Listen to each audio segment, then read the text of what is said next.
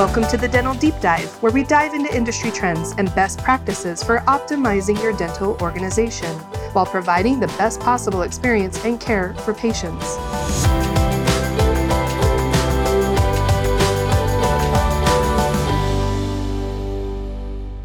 Welcome back, everyone, to this episode of the Dental Deep Dive. I'm your host, David Danielson, and I am joined today by Jamie Westfall. Jamie is actually coming back to the show. She was with us in episode 9, really focusing on best practices for staff onboarding. If you missed that episode, you might want to check that one out. And Jamie has spent over 10 years as a certified trainer and enterprise training manager with an absolutely incredible proven track record of helping dental organizations experience successful software adoption and improve operational efficiency. In this episode, Jamie's going to help us review what organizations can do today about improving their workflows, the way they want to strategize their evaluation of workflows, what they should be looking for. She's going to be giving us some tips on some of the best practices for starting to dial those in and align them with the goals of the organization. So we're really excited to have her on the show. Let's dive in. Jamie, welcome to the podcast. Thank you. Thanks for having me again. I'm glad we could get you back. I mean, it's been a little while. It has. A lot's changed. Yeah, definitely a lot's changed. Yeah, the whole economy is completely different. Although people still drill and fill teeth. So I think there's some consolation in that.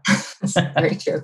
So one of the things that we like to kick off with our guests is we really want to dive into what are some of the hot topics that you're hearing in dental industry right now? Like, what are those things that people are asking you, and what's kind of top of mind? I would say one of the topics that I'm hearing over and over again consistently would be teledentistry, right? That it went mainstream since we last spoke. So I would say that's something that would be top of mind. It rose, I can't remember. I was looking at some numbers, and I think it was something like 154% for just telehealth overall increase happened at the beginning of the pandemic. So in my mind, I think it's here to stay, right? It's still elevated. Patients now expect it.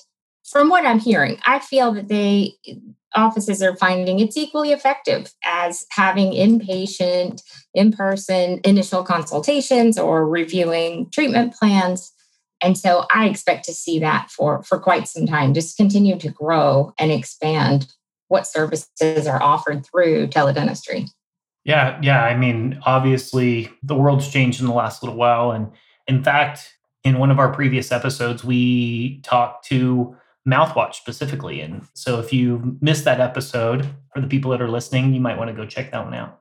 Do you see an area where people should be expanding specifically with teledentistry? Or are you just saying, hey, this is a hot topic and people need to be cognizant of it? One, it's a hot topic. Two, I think organizations are still navigating the waters and seeing where it fits in their traditional workflows, right? And so for a while there was a transition where it was the primary contact with their patients, but then trying to find that good balance of pulling it all together and really having a sound set of offerings to their patients that has the right fit for both the patients and the providers. Yeah. Are there any other areas of interest that you are hearing about a lot? I mean, I think this is a great one. Yeah, I think in my mind, I just feel like there's 3 that still seem to be, they aren't a new or emerging trend, but I feel like they're just continuing top subjects that offices are always looking for insight on. So, dental practices are continuing to consolidate. And so group practices, DSO, DMSOs, I just feel like that is something that continues to grow and it continues to evolve. And so providers who are part of these organizations really want to make sure that they have sound clinical principles and processes that they had in their solo practices and how to navigate working in a different environment. But then on the other side, these large organizations really just continuing to improve the support that they provide to these providers and to these different clinics. So I think that's something that there's always a subject surrounding that, right? I know that's a very broad topic, but I feel like that's something that I'm consistently just asked about how to manage that or ways, just with the workflow topic top of mind today, that came up of how do we make this work if we're growing or if we're merging with other organizations. I think that's a really interesting set of conversations. Do you find that they are taking best practices from the new offices, or do you find that they're mostly just saying, "Hey, here's our workflow strategy, and here's what we've proven that works really well"? I mean, what kind of things are you seeing? Are the organizations, are they learning organizations, or do they feel like they've got it all figured out and then they kind of push that down a little bit? I would say it depends on the speed of their growth, right? What their goals are. So I can't say that it looks the same for everyone. Some it's let's grow and then let's iron it out. Others have a plan in place years before they really truly start incorporating new clinics, whether they're doing new groups or if they're incorporating, existing offices into their group. So I don't know that I could say I've seen one way or one size fits all. But I can say the ones that do have some sort of plan in place prior definitely are the more successful. I have a theory around that I share with people all the time. It's like make a plan and then work your plan, right? You need to have some type of goal that you're trying to get to. So yeah, I think that's really important. As far as like within dental practices in general, what impacts have you seen with the use of really dialing in and getting the right workflows in place? Or, I mean, the counter example would be, what have you seen when they implement the wrong workflows? Sure. Yeah. Impact, just overall, I feel like standardization comes to mind when you're asking that. Lack of standardization, right, definitely has a strong impact negatively on an organization. But I've seen if really they're wanting to map out these workflows and have a plan overall for the organization, I feel like standardization is that key goal that a lot of organizations have. And it's because it really is the first step to reaching their full potential, making sure that those workflows are designed to meet their goals, right? So if they don't have that in place, the goal is just a wish, right? That's something we want someday, but they don't have tangible tasks to get them there. So that's really how I see workflows as part of that building block and how it can have a huge positive impact on an organization. Can you talk to any like specific examples of workflow changes that really made an impact? Sure. And just kind of to tie it all back, I know before when we've talked, I keep bringing up the VMGO, right? The vision, mission, goals, and objectives of an organization. I feel like starting there really helps and really sets the tone of, okay, this is the vision that we have, and here's our mission, these are the goals. And that really helps them shape those workflows to help get them to that vision, right? They have intent in every step of their processes to help them increase their outcomes. So I would say there's times where they're looking at a small fraction of something that's happening within their organization and they plan for the task itself, right? They're not looking for that end goal or what outcome they're looking to achieve. They're looking at the fastest way to schedule an appointment, let's say. But they're not looking at how does that tie to our outcomes in rev cycle? How does that tie to our clinical outcomes, our patient care? And really, they're all connected. And so when they keep that vision in mind of really what's our end goal, and they say, we are really struggling with our collection process, right? Our AR is out of control, and how do we manage that? Then when they're shaping their scheduling and appointment process, they can say, we really need this step to include patient financial readiness is reviewed when scheduling that appointment. Using billing types within the system might be an example, right? Of this is a way to communicate quickly that when we're scheduling appointments, we're following the right process and making sure that we're doing all we can for those outcomes that'll affect our rev cycle. So it's really shaped in a different way than what's the fastest way to schedule this.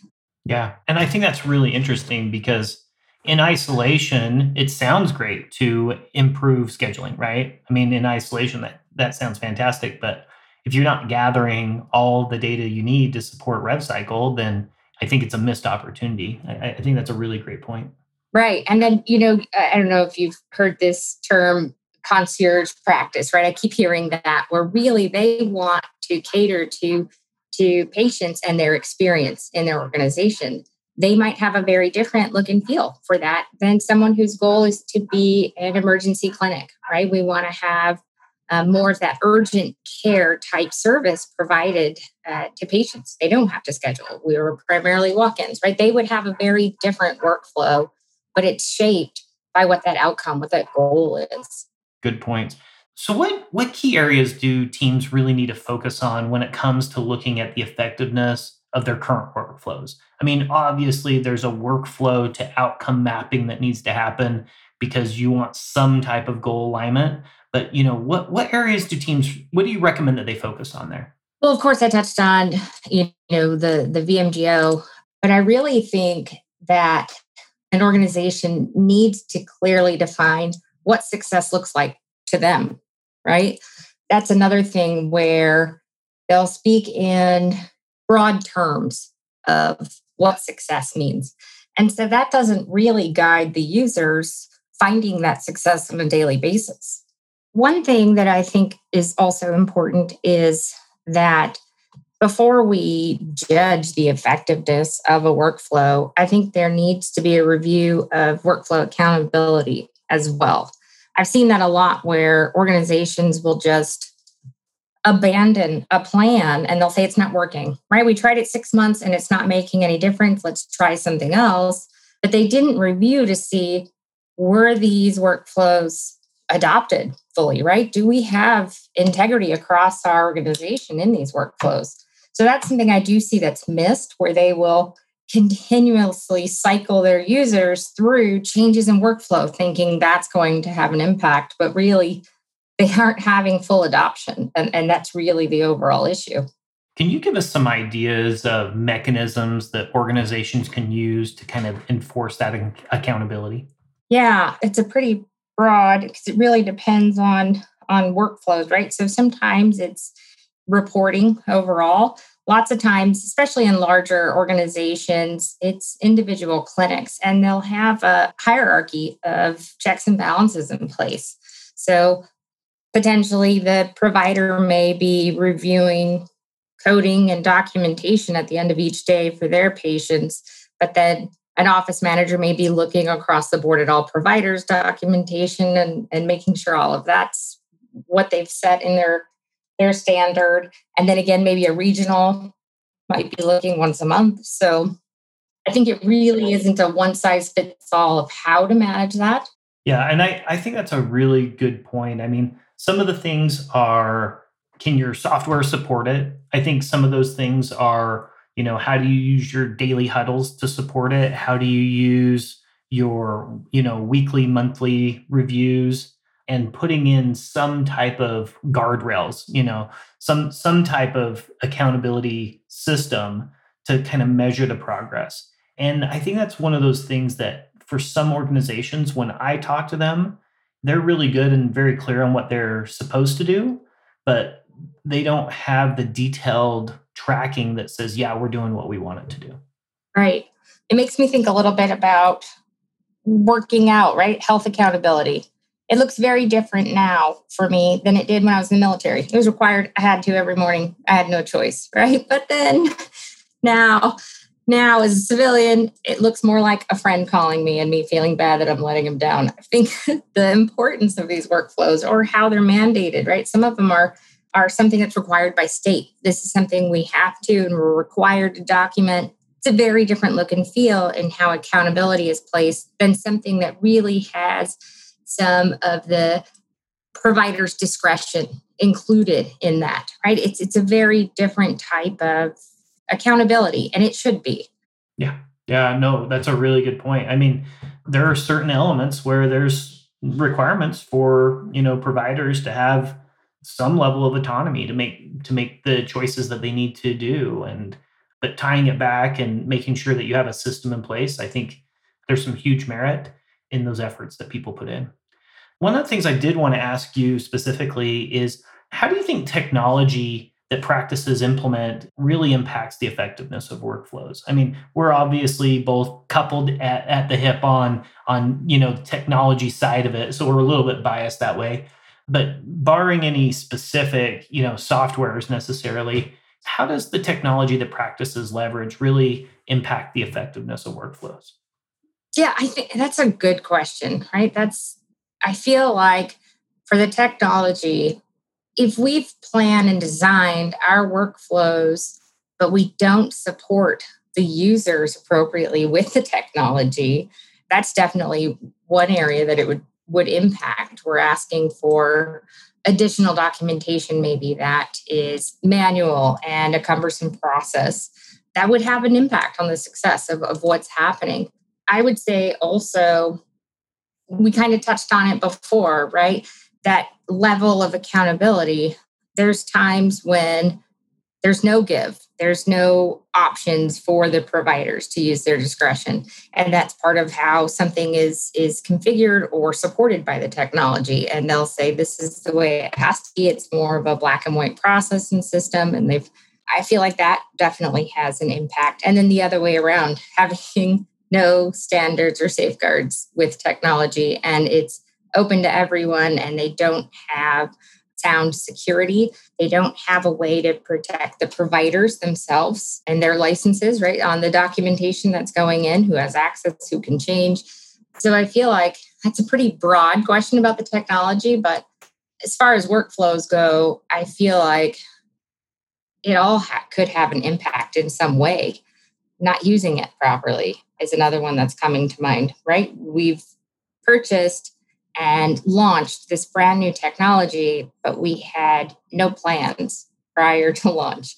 We didn't fully implement it to its full capabilities, right? We gave it to the users and asked them to find a way to use it.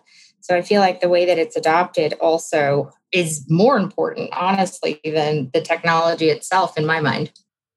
Yeah, definitely. And definitely there's a role in the fact that the technology should be supporting workflows. There's a variety of times when I've jumped on a call with customers, and they're trying to figure something out, and what they failed to realize is that our software is not their old software, and they're trying to implement their old workflow in the new paradigm. And we've had some of those detailed conversations where after they understood the design of what we were trying to accomplish, they're like, oh, well, that's way easier, and that's like 10 clicks faster. And so they can really see the magnification and the impact that technology can have when you're using the software the way that it was designed to help support those practices and those specific workflows. And I think sometimes that's one of the challenges that we bump into, is that we have these good cultural changes, but we also need to support improving those things over time. Yeah, that's exactly right. I mean, I'm sure just anyone who's talked to me about this subject ever has heard me bring up change management, right? The people side of change management, using ADKAR specifically, right? That's the thing. I'm a big fan of a quick way to bring organizations together on the same page with change management, using that quick acronym, their awareness, desire, knowledge, ability, and reinforcement. It starts that awareness piece, in my mind, of that process for change management is key. Organizations feel like it's no big deal. It's a practice management system, right? It's huge. And them not even knowing why, as a user, why did we need to change? I liked our old system. We had a great process. I had a good experience. And it may have nothing to do with their day-to-day tasks. They may have some interoperability needs. And now they're going to have an interface with a different system and share data across systems. And they don't see that in their day-to-day life. They have no awareness that they now have a more complete record across their entire organization than they've ever had before. And they have a better ability to support their patient care, all of these items, just letting them know why, right? Just having that knowledge really helps them see, oh, okay, I'm a team player, right? I can make a change into how I schedule this appointment, because overall, this is really enhancing the outcomes for everyone, patients and our organization. So I always say to start there. Even if they don't adopt the full process for change management, they have to make sure that the users are aware and then really start building that desire. And it can't be their technology vendor, right? They can't be the ones that drive that desire of end users. It has to start well before they start adopting the program or the technology. Yeah. It's interesting. I love how you have your little mini frameworks because I certainly have mine that I recommend to people. Love the ADKAR example. I think that everybody who's in a dental organization should have some common working knowledge of change management. We should probably schedule a time at some point, Jamie, to just have a comprehensive conversation around implementing change and how that would help practices. I think we could spend a lot of time there because, honestly, there are so many best practices that we could talk to. I think there's a lot of content that we could do. So maybe we'll put that on the books for another time. I'd love to. It's one of my favorite subjects. Hey, one last question. So, as a takeaway, one of the things we love about the podcast is we try and make this super tactical and beneficial to practices, right? And one of the things that I always ask towards the end of a session is, what are those 3 or 4 things that you would advise? This is your moment. It's free consulting for anybody who's listening. What would you advise dental programs to do now to make improvements in their current workflows? Review them. Step 1. If you haven't taken a good hard look at your workflows that are in place, or don't know if you have documented or structured workflows in place, that's step 1. Everyone should be reviewing that and reviewing it frequently. Not getting stagnant, right? These workflows aren't something that are going to last the lifetime of the organization. Changes in scale, changes in industry, changes across the board, right? All of these things will change your workflow needs. And so I think 18 months, 2 years, you should reassess what your current workflows are at the longest, right? Of course, more frequently is definitely encouraged. And it doesn't have to be the formal workflow analysis program that we offer, right? Even just internal reviews, making sure they're in tune with the end users, what they're doing, and making sure that they give a space for users and team members in the organization to be transparent, right? I think asking the direct question, how many times do you have some sort of workaround or unique process outside of our documented workflows? 1, it can help find weaknesses in the workflows, but 2, we can find where they're struggling. Is it with part of that change management? Is it not satisfying their needs? Is it maybe producing the outcomes that they have, but it's really putting a strain on the end users? So those types of things, I think getting that transparent conversation happening within an organization really helps them grow. Sometimes the end users found a way that is better and they should adopt that, right? So I would say, I don't know how many that was because I just started rattling off. But to me, I feel like that's really where to start. That's where they need to start implementing change. It's not that one-time event. It's an ongoing process to keep their organizations meeting their full potential. Yeah. It's interesting you brought that up because, I was talking to some practices and they do kind of the annual top-down review, right? But I've talked to others that kind of break it up and they say, hey, what we want to do is we want to evaluate patient financial readiness, or we want to evaluate rev cycle, or we want to evaluate whatever it is that it's their focus. And I've seen some really good success with organizations kind of breaking that up quarterly so that they can say, hey, this is a slower time of year. This is a good time for us to really focus in on rev cycle if we want to make changes, because it's easier to make some of those changes right now. And then on the counter side, when you're seeing a lot of patients, sometimes they find that it's more advantageous to do some of those clinical reviews during that time because they have so many more charts that they're working with. And so it's really interesting. I don't think there's one way or one set of choices there, but for some organizations, I think splitting it out can be really advantageous for them. I agree. And that, I know we keep giving that broad answer of there's no one size fits all. There's not a direct path for all organizations. But I do think it's good for us to mention that we do have the customer success managers and the training teams that can help advise on which path to take, right? Is it better to have a customer success manager to work with you? Is it something better we should bring a trainer in? Is this something that you could manage on your own? We do have that support to really help point you in the right direction specific to your organization's needs. So it isn't you figure it out and then we'll help. We do have options there too that I think are important to make sure that organizations are aware of. Yeah. And I think, even if you're not a Dentrix Enterprise customer, I mean, we talk through that lens because they're our sponsor. But, I think sometimes it's really valuable for organizations to really kind of think about how are they leveraging their technology partner, how they, are they getting the support that they need? Because there are lots of great options out there as far as learning best practices and getting that information sharing going.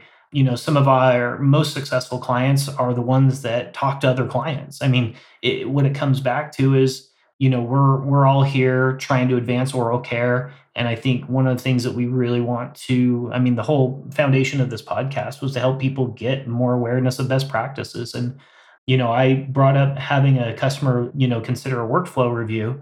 And they said, "What's that?" And I had to take a step back because I'm like, wow, some of the things that we consider, regular, common, core best practices are things that are, maybe some organizations just don't think about. And so bringing awareness to it, I think, is really important. But having a plan in place that can support the practice's needs, I think, is equally important so that they're constantly and so that we're all constantly progressing.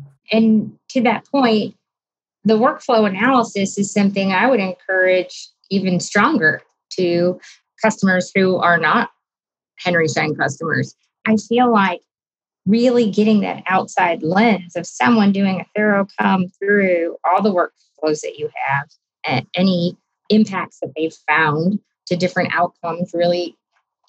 And then having that outside look of knowing how a different technology could support it, right? So it might not even be part of considering purchasing a new technology. Just getting that overview of that workflow analysis of what you're doing now, how could it be supported in a different way, or it be enhanced by something else, or does it seem to be sound? Is it meeting all of our objectives? And having that external partner taking that review, I think it's a great idea, right? If you're not doing it internally and you don't know where to start, that's the perfect place. Yeah, totally agree. Jamie, thank you so much for joining us again on the podcast. I thought the conversation was fantastic. There was definitely some things that I learned today. Thank you for being here, and thank you for helping support our community. Thanks for having me. It's always a good time. Thanks, everybody, for joining this episode of the Dental Deep Dive. We were so glad to have Jamie come back to the show. I felt like this was some of the most interesting information. The 3 key takeaways that were really important for me were, 1, as we've mentioned earlier in the show, teledentistry continues to be a hot topic. We are seeing it in a lot of places, and people's ability to innovate and apply it, I think, is important. And if you'd like to learn more about teledentistry specifically, check out our previous episode with Michelle Strange. We dive deep into things that you can learn about how to leverage teledentistry right now. 2, we do have a continuation of consolidation in the market. Being able to take new practices and apply best practices and updated workflows, I think, is really strategic for organizations, the way they want to think about it. And then 3 was really having an improved structure around the evaluation of dental practice workflows. I think if we take those things away from this episode, I think we're all going to be running better and smoother programs. Thank you again for joining, and we'll see you again on the Dental Deep Dive. We'd like to thank our sponsor, Dentrix Enterprise, for sponsoring this episode of the Dental Deep Dive. Dentrix Enterprise provides tools and technology to help organizations really optimize and streamline their centralization processes. Dentrix Enterprise team offers specialized workflow analysis capabilities to help you analyze and improve your workflows. If you'd like to learn more about how Dentrix Enterprise workflow analysis can work for you, please visit them at dentrixenterprise.com/dental deep dive.